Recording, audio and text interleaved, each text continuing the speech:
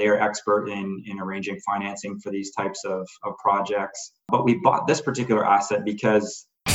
You're listening to the Right Club Podcast, where the focus is all about helping you grow your real estate investment portfolio and live the life you want to live. Come grow with us and join our community at therightclub.com. And now your hosts, Sarah Larby and Alfonso Salemi.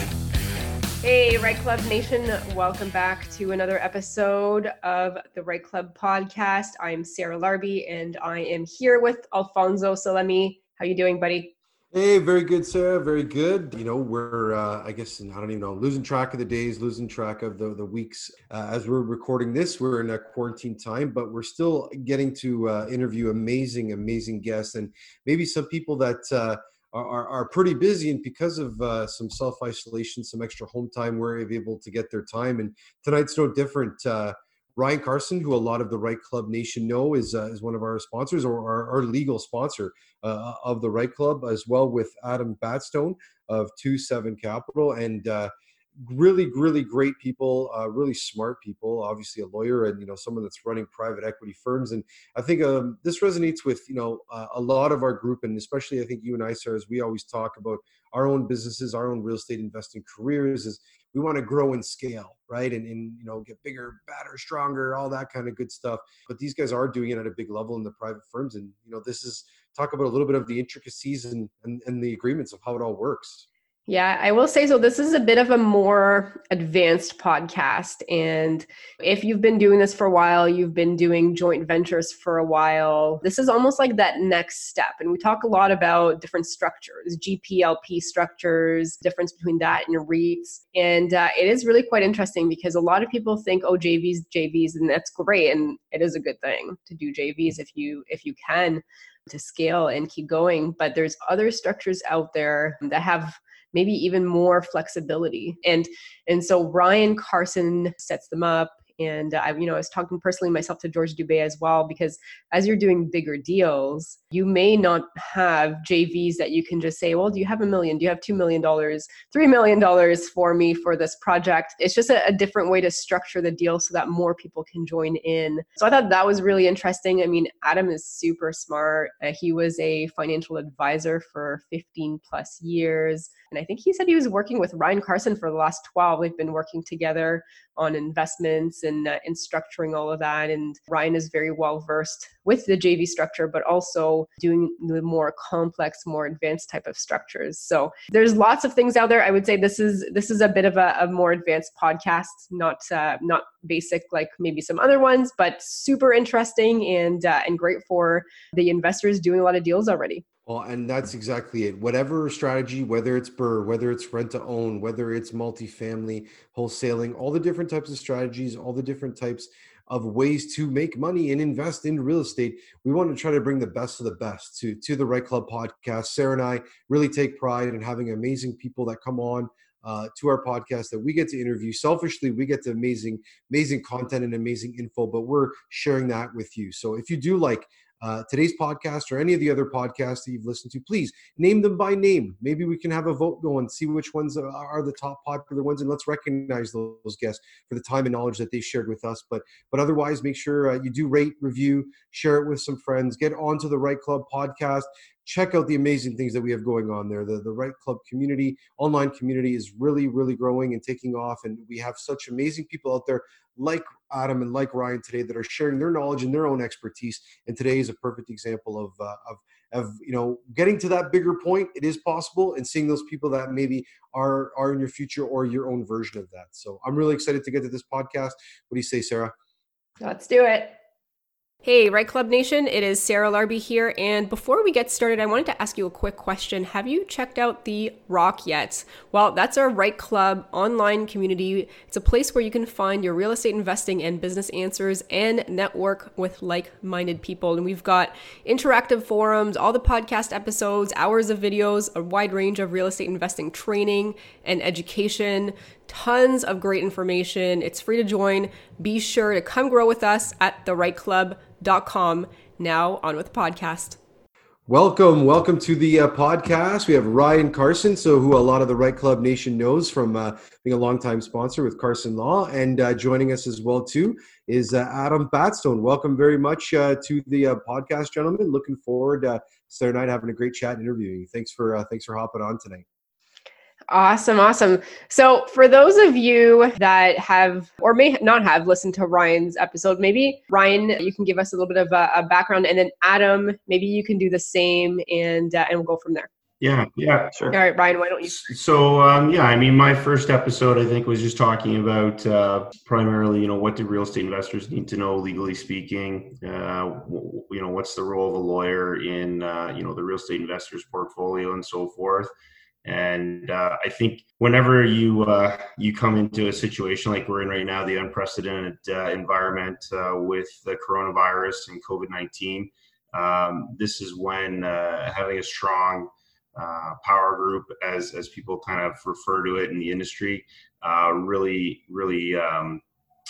allows you to see the benefits of having a great team around you. So, one of those people is always, it's always recommended to have a really trusted lawyer, somebody that can kind of navigate you through some of the ins and outs of contracts, the terms, problem areas. I mean, we're trained to be the proactive advisors to try to keep you out of problems as opposed to have you land into problems. I mean, obviously lawyers sometimes help you out of problems as well, but it's a lot easier and cheaper to be proactive. And so if you have the lawyer on your roster at the very beginning and helping you along the way with your other, coaches and mentors and mortgage brokers and accountants, then that, especially in these kinds of times, it's strongly advisable. Absolutely. And I will say, Ryan, you are really focused on investors as well, real estate, and also the fact that you work with very many of the investors at the Right Club, help them with their transactions. So I think when I get asked, who would you recommend as a real estate lawyer for investors, you're my first go-to, and also a key member of my team too. So Adam, tell us a little bit about what you do. So I've been in the investment business, generally speaking, for almost 20 years. And I started in very traditional investment, very traditional wealth management. And I was back, actually, we're recording this during a pandemic. And I started during the SARS pandemic, actually. So my first licenses came during the SARS pandemic. How ironic. Yeah. But I progressed through very traditional wealth management. I worked for an insurance company, worked for a large global fund manager, worked for the wealth management division of one of our big banks. And then I moved on to a private equity real estate firm where I was a partner of a large private REIT. Well, I guess they had 3 actual portfolios. And now, the last couple of years, I've had my own company, so my own private investment boutique. And one of our core investment focuses is real estate, private equity real estate, and specifically multifamily. Right on. So that's kind of interesting. So the pandemic was, the SARS was about almost 20 years ago now, I guess, getting close to that. Yeah, it was okay. 0203. Actually, in my office, you can't see it here, but I actually have the front page of the Sun, the Toronto Sun. I was actually at the concert for the SARS talk, so it seems like not too long ago, right? Right. And so for doing, the private investing and in the knowledge that you have, what are some things like in I guess let's look at it from both ways, from an everyday world, right? That we were up until. And then now in the midst of a pandemic, the role that private equity and REITs, and for maybe those people that are just private investors that just have 1 or 2 properties, what does that all mean? How does it work? What are the basic functions that we should know about that? Well, I think all the noise that you're hearing in the markets, you're pretty much hearing what's happening in the public markets.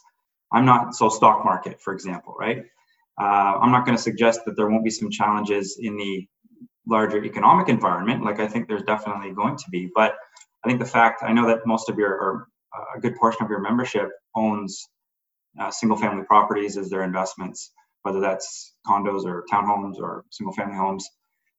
The good part about that is that those things aren't valued like the stock market. They're not valued every day. So although there may be some challenges with liquidity or a sales cycle, the value of their assets should be stable, at least for some time. So on the private equity side, what we like about it is that our assets are not marked the way that a stock is or a traditional investment is. So we can almost very reliably say that we have zero correlation to the broad markets. So if you're holding the asset class, one of the asset classes that we like being real estate or private equity real estate, this noise that you see in the market is just not felt as an investor in that space. So I think that's very positive. So can you just walk us through like what exactly your business does when it comes to private equity? Like just if I, wanted to work with you, like how would that all work out? Yeah. So we can compare it a couple different ways. Compare it first to how a very common real estate investor would go and buy a home or an investment property. So that you're going and buying something physically. You're not buying a piece of paper like a stock certificate, right? So you've got a physical asset that you've gone out and invested in. So private equity is really just it pulls out the equity portion of the full transaction and cuts that up into pieces and hands it out to investors. So I mean, you understand very simply the equity side of your investment, the debt side of your investment. You need to put a down payment, for example, on a house or a townhouse or whatever the case may be. That's your equity component, and what's growing in value relative to your debt is the equity component. Well, in private equity, we just pull that section out and we get investors involved just in that component. So they don't have the debt obligations. They don't have the liability of owning an actual piece of property. They just get to own the thing that grows in value and provides the cash flow, and that's the equity Absolutely. piece. And I know, knowing that you and Ryan work closely and in his firm as well, from the investor standpoint, Ryan, how am I secured? Or, if Sarah and I are investing in putting our money into this type of project or these types of properties, what type of security do we have? What agreements, if you're doing any private equity, what kind of things should investors be looking for that are in place to make sure that there is a protection element there? Yeah, there's different ways that you could structure it. Maybe I'll just talk about the way that Adam's group is kind of using the model of real estate as an example, but they use general partnerships and limited partnership agreements. And so on a very basic level, what would happen, to carry on from what Adam's saying, is if I was an interested investor and Adam had this project available, I would buy units within his offering, right? So within his partnership, I would buy units of that partnership. But unlike the traditional model where you buy like an actual house and you have to take the mortgage out and be a landlord or a general contractor or whatever the case is, as Adam indicated, I actually just bought an investment and his company does all the work and all the management. And now I'm an owner with any other owners within that particular investment. And then your security is basically within the partnership agreements. So what the partnership agreements spell out will be the terms in which everybody has to operate, everybody needs to be governed by. Those will be the legal documents that say this is who's doing what, and this is the rate of returns people are promising, and so forth. These are my what if clauses. If I need to, the unexpected happens, I need to cash out, those kinds of things. But it's all within the legal parameters of the partnership agreements under the structure that Adam and I have worked with most frequently. That's not to say that there couldn't be some other corporately used, but this GP, LP, general partnership, limited partnership structure is pretty common amongst this kind of development. So I'll just add to that. The limited partnership structure, GP-LP structure, is common for any pooled investment. So think of any pooled investment, mutual fund, hedge fund, anything where you're bringing a group of investors in to participate. The structure is very, very common across the board. And what you may invest in is it doesn't really matter. But so the structure itself is very, very common. Some of the positives for it, for an investor, especially just an everyday investor, your common individual investor, is that it offers very limited liability, meaning liability from a legal perspective. There's limited liability from debts, so you're not You're not signing on to any debts. The only thing that you as an investor have at risk is actually the capital that you've invested into the offering, into the investment. So just like any other investment, you do have the risk of it going up and down in value. But aside from that, all the other liabilities in this type of a structure are pulled away, and all of that risk goes on to the general partner. So that's the person sponsoring or creating the offering. So that's interesting. So let's take maybe the last deal that you guys have done, and I'm guessing you work together in some capacity. Can you walk us through what that looked like, what it was, and how that came to fruition, I guess, if you call it? Sure. So our first two offerings. So these first two offerings that we brought to the table were in 2019, and so we did one that was a 66 unit apartment building, and we acquired that one. So we acquired that one actually with an operating partner. So somebody who's a property manager and has that as a part of their business. They are expert in arranging financing for these types of projects. But we bought this particular asset because it's a value add, and that's in real estate or private equity real estate terms, that's kind of like your BRRRR. That's your BRRRR model, but just at a greater scale. So that was the first project that we brought, and then the second one was a group of townhomes, so a townhouse complex.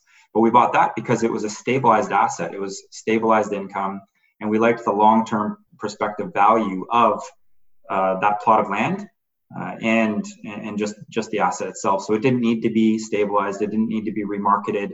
It was just there because it was a nice, strong, stable investment. So just like you may buy individual properties for different reasons, meaning it doesn't need any work and it has the good possibility for cash flow, you would invest in that differently than if you were investing in a fix and flip or something where you want to drastically improve the asset by investing in it, right? You're kind of your BRRRR model. And now we're going to take a quick break to hear from one of our sponsors. I want to take a quick pause from the podcast to introduce you to some of my amazing contractors. On this week's episode, I wanted to introduce you to Rob and Joel from White Elm Design Build. And Rob and Joel just finished my major renovations on my latest Burlington project. And it was a full renovation and absolutely worth it. They've been super easy to work with. I wanted to give you guys some insights on some of the services that they offer their clients, and they focus on Oakville to Hamilton and beyond, but they're really great. Like if you guys are ever in a property and you want to FaceTime or video call Rob or Joel, they can actually give you some insights on what to look for and also how much we are looking at renovations. Because if you're thinking about doing a flip or a BRRRR project, the reno part is really important to get right, to also figure out how much it's going to cost and what renos are going to be needed to get the actual maximum after repair value. So super important. They will gladly do these video calls or conference calls with you guys to give you some of those insights. They're really good at getting back to clients quickly. They can also do physical walkthroughs. If you guys are thinking about purchasing a property or you have it under contract, they can do that with you. They're super professional, and they've been very involved in my latest project and really on the ball. So super easy to communicate with. They finished on time, on budget, which is really important, as we know. And they've got a whole team of trades. They line them up so that they're as efficient as possible. And they work with a lot of investors, but they also do some of the higher end flip types of projects too. So they work on everything in between. They're fully licensed, insured, WSIB covered. So feel free to reach out to them. They are able to be found at whiteelmdesignbuild.com. That is whiteelmdesignbuild.com. Or you can send them an email, Joel, Joel at whiteelmdesignbuild.com or Rob at whiteelmdesignbuild.com. Good luck on your next projects. Now back to the show. Okay, so you find the assets and now you say, okay, Ryan, I need to create an LPGP type of partnership because I need to raise money. Is that what happens next? Yeah, to a degree. So the GP is just a corporate structure that takes on all the risk. So it can sign for title, it can take on debt, but it creates the limited partnership. And it is because the limited partnership itself is just a flow through vehicle. It's a flow through structure. So it flows through profits and cash flows and liabilities and whatnot. But so all of the risk is taken on in the general partnership. The limited partnership as a structure itself is created. And so, for example, what I would do is say, hey, Ryan, we're creating a limited partnership for this particular purpose. And then I would give him, kind of the requirements that I'd be looking for in having it, give it over to him, and then he would make sure that the partnership agreements were written accordingly for what we were wanting to do with the investment. So what would that look like, Ryan, in accordingly to, I guess, what Adam would require? Well, so like terms within the agreement or what? Yeah, like are there some things that like as an investor you're like, I really want to have that into the GP LP agreement. I need to make sure that I emphasize these points. Yeah, and I'm only assuming these documents are, a little bit, couple inches pages thick and pages and pages. Right. So to pull out some tough conditions and clauses, I think more of the question is if I am the partnership, like how am I staying in touch? How do I know the success, the failure, the ongoings of said project to make sure that and what are my obligations to do as well? Obviously the investment, but then knowing what's going on and the communication between the two. Yeah, I think it's kind of like what Adam was saying before it's the Burr method, but like on steroids basically, right? So you're taking the legal documents that you normally have with, I don't want to say a simple Burr, but a lot of times a Burr could just be a single family home that you're tearing out, renovating, refurbishing, refi, repeat, that kind of process, right?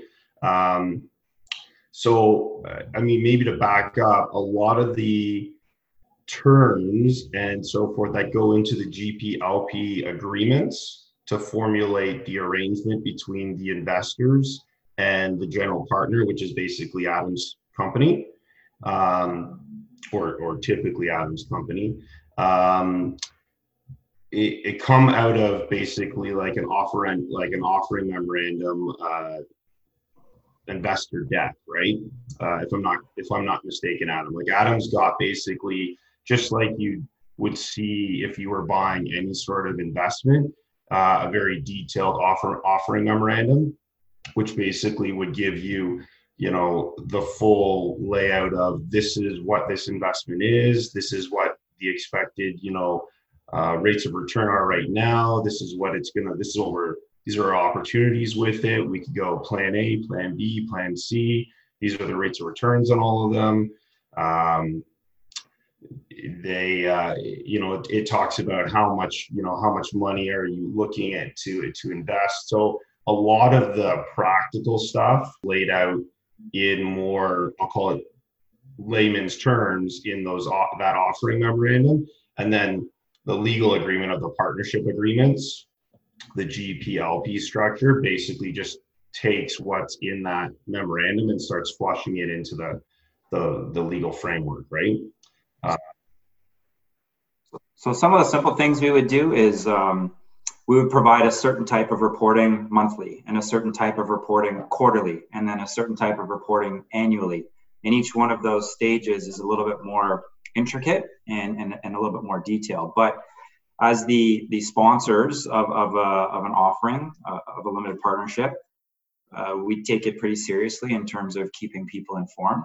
And just our own practice, it's not that this is defined in law in any way, but our own practice is that we're as proactive as we can be. And as I said, it's the simple things like we know that this particular type of report is going to go to investors every month, and this particular type of report is going to go out every quarter, and then so on. Some of the things that investors would like to know is, how do I actually make an investment? Like, what does the mechanics of that look like? Or how do I get out of my investment if I want to get out? Yeah, absolutely. And, so what's the answer to, because those are great questions. Absolutely. Yeah, no, and I think if you're investing in something like that, those are really good questions to ask. Now, there is no rule around what you have to offer. It's more about the general partner and what they're willing to do or how they want to conduct business. Let's say, for example, for us, if you have a very traditional investment, traditional investment fund, like a mutual fund, one of the key characteristics of that is the fact that it's liquid, and sometimes it's liquid daily, meaning you could buy into that or get out of that daily, or if it's maybe it's weekly liquidity. Now, some of the reasons why you might want to invest in a private structure like a limited partnership is because it doesn't offer some of that liquidity. And now you could say, well, maybe that's not a good thing, but what it does is it allows the general partners and the sponsors to actually execute on their business plan. But that said, what we offer is annual liquidity periods. So that's the way our structure would work. And that's because we're a smaller boutique, so we don't have the liquidity built in. So we would have to, if somebody seeks liquidity or wants liquidity, meaning they want to get out of their investment, we would be looking for a replacement investor. So now, practically speaking, life also does happen to people.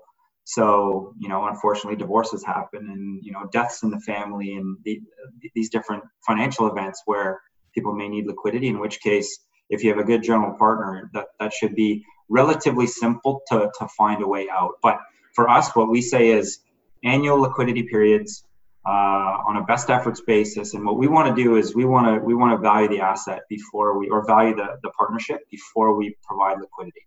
Because there's going to be growth and there's going to be change over the value of that asset over the year.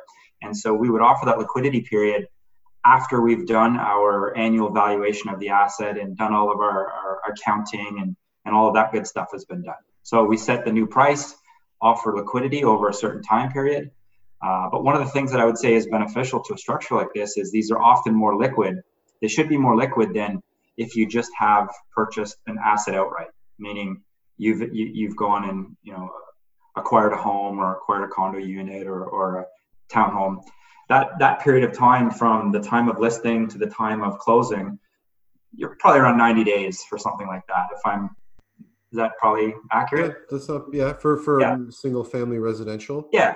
Mm-hmm. Whereas reasonably speaking, in a structure like this, you should be able to have your liquidity within 30. Wow, that's interesting. And basically, it's almost like a little own private stock market, right? In certain projects, in terms of that investing with that liquidity. Now, I understand what you're saying is that the general partners want that liquidity longer for that longer, runway. So typically, how do you see most of your investors, putting this into their portfolio? Is it for long term for 1-2 year, or shorter term for 1-2 years? Are they looking for 5 and 10 year? And the type of projects, like you said, the value adds that you're doing, how long are those typical projects? Do you kind of see the fruit kind of keep coming off the vine? So our practice is that we would keep a partnership active for 5 to 7 years. We would be we might not necessarily sell the underlying assets or the underlying portfolios, but generally speaking, we would keep the partnership intact for 5 to 7 years. And that would be the mental, I guess the mental path that an investor would want to have, meaning I'm going to be involved here. If it's good today, it should be good. If we're able to carry out our investment plan and if the economics of the asset are true, you should want to be involved in this for the length that we're involved in it. That said, if things do change, we may make a decision as the managers where we want to exit, and in which case we would close up that partnership and return the capital and the excesses to the capital. Did that answer? Yeah, no, I think that's great. So, I was talking to my accountant a little while back, and I was actually mentioning this to Ryan. We were looking for some development, and we still are, some land to build multifamily. And so this is how it all came about. But one of the interesting things was, he was explaining, I guess, the difference between the GPLP structure and REITs. In your guys' opinion, either one of you can answer, but why would somebody want to do one over the other? What are the pros and cons in your opinion? As an investor or as somebody being the as general somebody, partner. because well, let's do both, but let's do as somebody that's looking to do this for themselves as well, because we do have a lot of experienced investors too that listen to this. If they said, I want to buy a building and this is the structure that I want to do, what's the difference between the two, and why would one be better in certain situations? I'll start, and then Ryan can maybe follow up with some of the legal side. So if you're looking at a multifamily project where you aren't going to need any outside capital or excess capital to get it closed, then you probably don't need to add the complexity of a GP LP structure. But if you were considering doing this in a JV of some way, meaning taking on other investors, I think you may want to be looking at the GP LP structure as a business person, because it provides a bunch of security for the capital that you're bringing in, but then also provides you, in my opinion, a pretty good governance model to handle the project, to handle the relationship with investors. But now, as an investor, would you want to invest in project this way or a REIT? Well, they all offer they offer some pros and cons and some benefits. I think you can look at REITs. There's two different sections of REITs. So a REIT itself is just it's a tax classification is really what it is. So real estate investment trust. It just means that that's a GP LP structure with a trust wrapped around it, and really it says that you have to distribute most of your profits is really what that thing says. And so to meet the tax qualification of real estate investment trust, you have to flow your profits through to your investors. So you wouldn't be investing into a REIT for a value add or a BRRRR type of an investment. You'd be doing it for the income, for a portfolio of assets that is providing an income. Now you can invest in a REIT that's privately held, meaning it's not on an exchange, or you can invest in a REIT that is offered on an exchange. So the common ones that you would maybe hear or read about in the newspapers. You can go into a self-directed account and acquire those just the same way you would buy RBC shares or Bell shares or something like that. The problem with, in my opinion, the problem with that is the value of those assets that are publicly listed.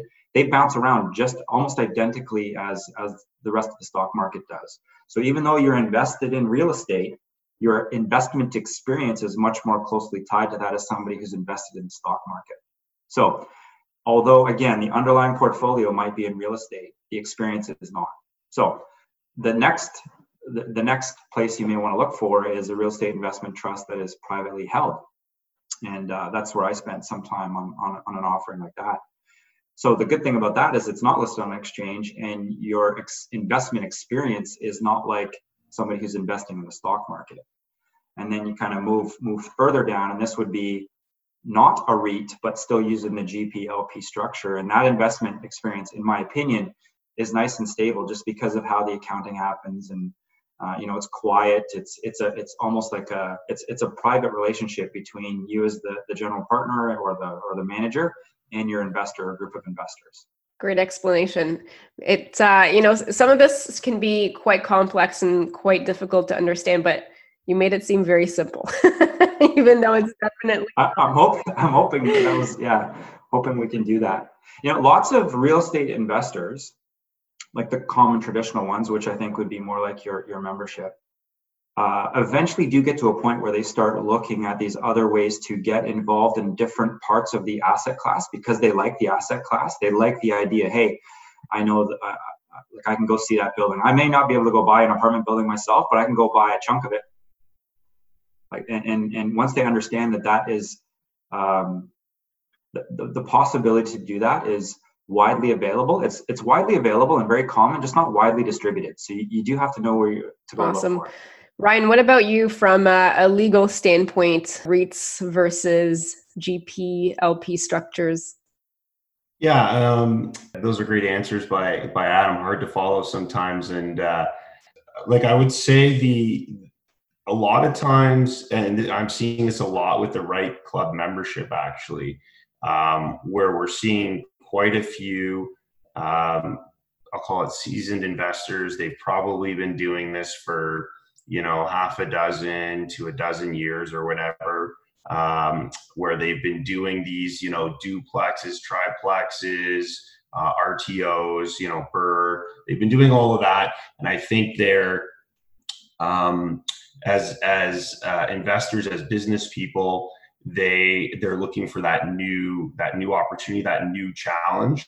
And so we've seen quite a few people just in the last year alone, like in 2019, which it was great coincidence that Adam and I took our business relationship into this sphere that he's talking about right now with these projects in 2019, because that's when a lot of these investors were coming to me to say, okay, how do I do this? How do I do this LP, GP type of structure? How does it work? Or can I just do JVs? And I think the one thing that I like about the GP-LP structure is I think there's, unlike JV scenarios, and this is, hopefully nobody listens to this and thinks I'm saying JVs are not a good idea, because I'm not saying that at all. JVs serve their purpose just like anything else. There's always a purpose for all different types of models. But I think the GP-LP structure is a great model for the bigger projects. Whether you're on the investor side, just looking to invest money and have that quiet experience that Adam alluded to, where you're like, I see your offering memorandum, I see what the investment is, I've done my due diligence, I've read your material, I really like this, and I like the opportunity of giving you my money, knowing that there's security in place, and just letting you do your thing and seeing the return. So I think the GP-LP structure is really good from that perspective, because with the JV agreements on bigger projects, not that they can't work, but I don't think you have as much security, like legally speaking, with the GP-LP structures, depending on, like, every structure is going to be its own unique structure. But I think there's a bit more paperwork there. There's a bit more legal documentation. There's a bit more security in play than with the JV agreement. As you guys probably know, we've talked about this in the past in other presentations and seminars. JV agreements, at least in Ontario, can't be registered to title. So the JV partner, who's the non-title partner, is really just holding one document for security, which is a JV agreement, which you try to uphold that as best you can, but at the end of the day, your only security is that document, and then potentially going into a lawsuit or arbitration or court or something like that, right? If it got to the worst scenario. So the GP-LP structure, I think, can create a little bit more security. There can be more written into the documentation, some more insulation from a legal perspective. And then, as Adam alluded to as well, there can be a different tax structure, because you can wrap it with a trust. So there can be tax benefits from that perspective. I think from the business owner side, that was a little bit more from just the single investor side, but from the business owner side, I think the GP-LP structure, if you really get comfortable with it and you really organize it well, I think it's a way to generate larger pools of money without having those single, large contributions coming from just one or two sources. So it diversifies your investor pool a little bit more, allows you to potentially raise the capital quicker. So, from a business model perspective, I think that's helpful as well. It's you can potentially not drain as many people all in one shot. You can spread people out, and then if people have positive experiences with all your different investments, then obviously they're gonna tell better stories, and then word of mouth happens, and you just become more wildly successful that way, right? So, but the one thing I would say from the business owner side of it, if you wanted to try to set something like this up, and Adam and I talked about this a little bit before, we as lawyers, on our side of the thing, we can do the corporate structuring and the real estate transaction side of it. But if you're just getting started with this or you're not quite sure about it, you really need to have a good securities lawyer, at least kind of get you started on the GPLP regulatory requirements, because now you're selling like an investment. So you need to make sure you're compliant with accredited investor rules or whatever regulatory rules there are with the security exchange and so forth. So absolutely, yeah, and as you know, like you said, innately, most investors want to keep growing and keep scaling. There are multiple ways and multiple steps, but it's better to have that set up in place ahead of time, understanding the benefits, the downsides to the different structures, and really pick a direction, right? Like you could be a professional athlete, but pick a sport, right? You're going to be a great baseball player, you're going to be a great hockey player, and really tune in on that particular agreement so that you can share that and know what's right ahead of time, right? If you can't skate, maybe baseball's where to go, right? But I think this is a lot of amazing information, and it's so useful for our listeners that are wanting to scale or see themselves as they grow and working and having amazing partners like Carson Law in their corner and Adam, you know, obviously coming to the table and sharing so much info with our listeners. It gives that, you know, that future hope that there is that way to do it. There's just a proper way, a whole nother textbook or 5 to read through and learn and gain on. But yeah, so much info today, guys. I think we've reached the point of the podcast that we're going to do our lightning round. So gentlemen, are you guys ready for the lightning round? All right. So first answer that comes to mind, you guys can each answer if you want, if you have an answer. So number 1, what is the best advice that you have ever received from another investor or at a networking event? you can go ahead, Adam. I like to trust, you know, kind of the initial feel that I get from somebody, but do the homework. So it's like, it's very respectful, very trustful, second guessing everything that I hear. Awesome.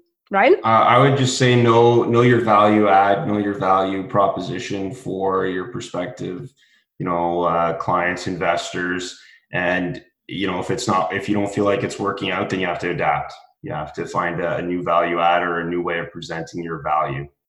All right. Question number 2. What is your favorite real estate investing resource? Resource? Honestly, owners. So as opposed to say, you know, my realtor or my this or my that, owners, the people who actually currently own something that you may want to own. That's great. What about you, Ryan? I said the right club. All right, so we're going to stick to that because you were just on our podcast recently. So stick to the same answer? Sure. All right, next question, number 3. Adam, will ask you first. What is the one attribute that has made you most successful? That's pretty easy. Hyper curious. I'm just so curious. So I was a financial advisor for almost 15 years and ended up becoming one of the top in the country, recognized one of the top in the country in that space. And it wasn't because I was so good with finance or so good with money. It was because I was innately curious about every one of my clients, how they got there, what they needed, why they did it, why we're going to do this. And I'm just so curious. I mean, I'm even curious about how you guys were able to build up your membership to the size that it is. You know, I mean, I'm respectful of stuff like that, but I'm curious. Like, I want to hear the story. So for me, I'm curious every day. Awesome. That's great. Happy to share if you want to know how we built it. But I think it's, it's over time. Nothing happens day one, but you provide value and people keep coming back. And hopefully that's what we keep doing. Ryan, what about you? Just say hard work, hustle, staying on task, you know, setting a task, setting a goal, constantly, you know, determining whether or not I achieved that goal. If I did, great, set a new one, set the bar higher. If I didn't, because, we probably fail twice as many times as we succeed. It's making sure when you do fail to pick yourself back up that extra time and go that extra mile. So it's just that sort of thing, that drive. And I wouldn't be where I am today without just having a good support team around me. So everybody who works with me, everybody, all my clients and colleagues, that's extremely important. So I've got a good team. So I'm thankful. That's great. Awesome. All right. Wrapping up the lightning round. On a typical Sunday morning, what are you guys up to? Ryan, we'll start with you. Is this COVID Sunday morning or? Sure. How about, you know what? Let's change it up for the sake of this. What's an ideal Sunday morning? No limitations, no COVID. An ideal Sunday morning. Ideal Sunday morning for me is, I've got 2 kids and my wife and the family dog. So typically get up, take the dog for a walk, go hit the home gym, and then the kids are up and at them, and it's usually off to hockey or baseball, coaching, and then dance. And that's typically the usual and ideal time for me, as a family person. But if it's win the lottery type of Sunday, then it's probably sitting on a beach, buddy. For me, actually not so dissimilar to Ryan. Ryan and I, we've been friends for about 12 or 13 years. I've been doing business together for about that same time. But and our kids are actually very similar in age and very similar in what they do. So for me on a Sunday morning, I'm an early riser, 7 days of the week, not just 5 days of the week. I'm often, so again, the pre-COVID stuff, I'm often up at 4:30. Weekends, maybe not quite, so call it 5-ish. But so I'm up early. Sunday for me is a mixed day, meaning I take Saturdays off generally completely, meaning I don't do any work whatsoever. It's what I call a free day. But Sundays for me are a bit of a mixed day where I like to do a little bit of work. So try to organize my week before everybody gets up, the week that's going to be upcoming. But my kids are active too, so I'm likely in a rink somewhere or at a dance competition. All right, sounds fun. So Adam, where can the Right Club Nation reach out if they wanted to know more? Yeah, sure. Well, our business is 27scapital.com, TWOSEVENS capital.com, and I'm on Instagram and whatnot at Adam Batstone. The business is on Instagram at 27scapital. It's not too difficult, but yeah, happy to hear from anybody. Awesome. And Ryan, what about you? You can find all my contact coordinates all at carsonlaw.ca, or you can visit us at the Right Club. Awesome. Thank you so much, gentlemen. Thank you for joining us, and look forward to seeing you guys on the webinars or at the Right Club soon. Thank you very much. Thank you. Thanks for having me. Thank you. Thanks, Adam. Thanks, Sarah. And Alpha. Yeah, thanks, guys. Right Club Nation, an amazing interview with Ryan and Adam, and wow, I was like, my stomach was like, oh my God, I was getting like excitement nerves and nervous nerves about the possible ways of growing and structuring like a huge real estate investment trust or a private equity firm, and how you can partner with so many people and how to scale that. So I don't know, Sarah, I know we've been talking about growing our businesses and our real estate portfolios and doing it different ways. Like, what did you think of that interview? That was something really that I'm going to chew on for a bit here. Yeah, absolutely. Well, I was talking to George Dubé, Peter Coutini at one point about this type of structure as the real estate empresses are acquiring some bigger deals in land and building. And so that was actually the structure, the GPLP structure that they had recommended. So it's great to hear it also from a legal point of view from Ryan and also from Adam, who's doing it and doing it successfully. So it's, I'm sure there's a lot of like other things as well. Like, I don't even know that I don't know about the structure, but it's definitely quite interesting. It's good to know that there's something bigger, but it's achievable, right? So sometimes you think of this stuff, and I even think of like REITs as something that's not necessarily, achievable that fast. Like you have to be quite sophisticated, but I don't know, maybe this is like a good time to explore these things, right? I mean, I don't know, how long have you been doing real estate for? A few years, myself as well. It's good to see that like what else is out there as we're scaling. Absolutely. And as you acquire and you get more knowledge and you work your way through the real estate world, you're going to see things that you liked when you first got involved, and and then as you continue to progress and learn more and experience and get more contacts and build that community of people that within your, we always talk about the 5 people, but even about the 25, 50 people, 100 people that you're contacting with, getting information from this podcast included. There's so much amazing good knowledge and information being shared out there. Just Google something.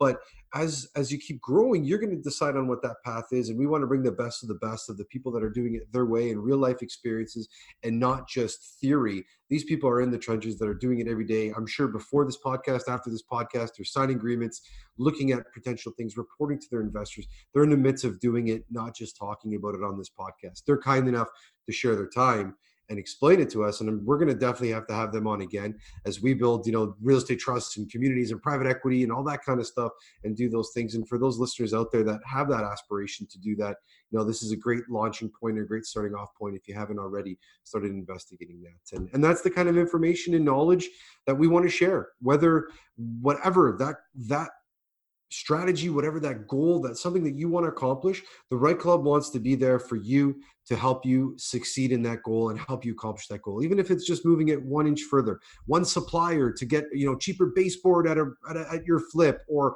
information on where you can find legal help and all these different things of all the aspects of it.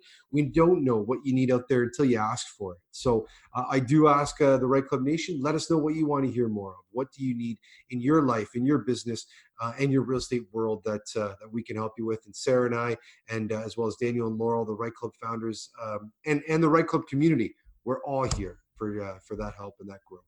Yeah, absolutely. We're all here. We're here to grow. So Right Club Nation, thank you for coming again, tuning in this week. And don't forget, come and grow with us. See you next time, Sarah.